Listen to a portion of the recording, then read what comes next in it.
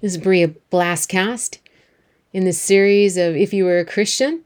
And if you were a Christian, you would know the name Ray Comfort.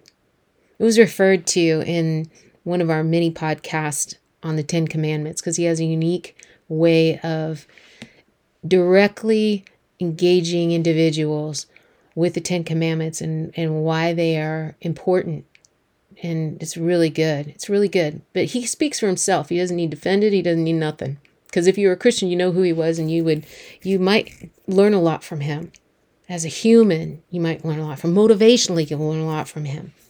The conviction that he has, the decades of consistency coming from a place of selflessness, which is a derivative of love.